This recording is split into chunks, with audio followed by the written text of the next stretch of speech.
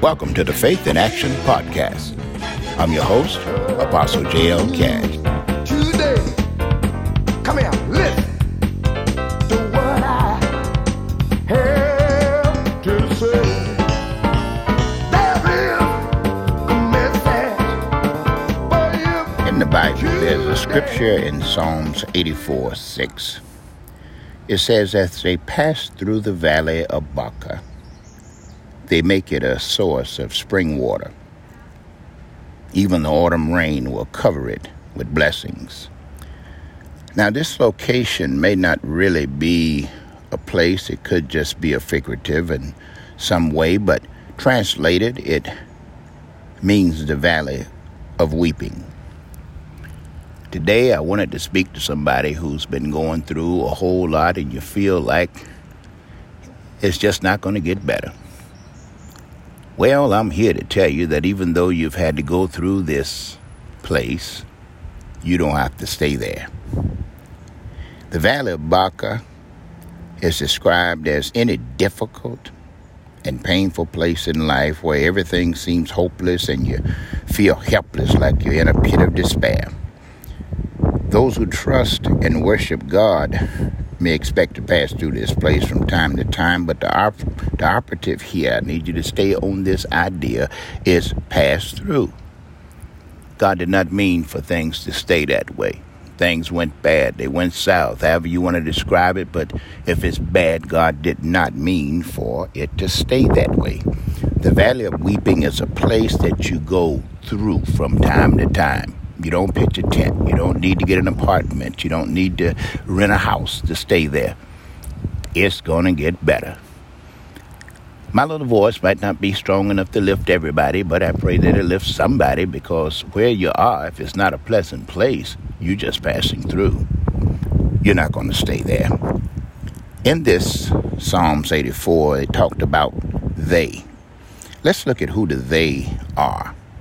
In one verse, he said, they are people whose strength is in God, whose hearts are set to go through. That's verse 5. They long and yearn to be in God's presence. That's verse 2. They cry out for the living God. That's verse 2 again. They would rather stand at the threshold of the house of God than live in the tents of the wicked people. That's verse 10.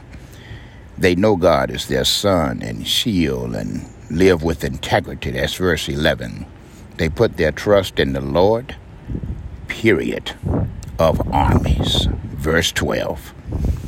Because their eyes are focused on God, they see the Valley of Weeping not as a place of despair, but as a place to experience the Lord's faithfulness even more deeply. That's verse 6.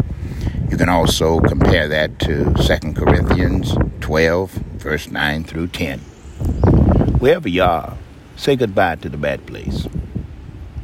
If you're sick, get ready to be healed. Start thinking and seeing yourself being healed, getting up out the bed, getting up out that chair, leaving the hospital, being well again, enjoying your life.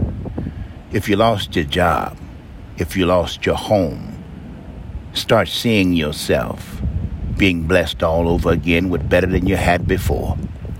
Don't worry about what you lost. In Psalm 66, verse 10, 11, and 12, he said we went through all of that. We went through water, but we didn't drown. We went through fire. We didn't burn up. He brought us out into a wealthy place. You're coming out.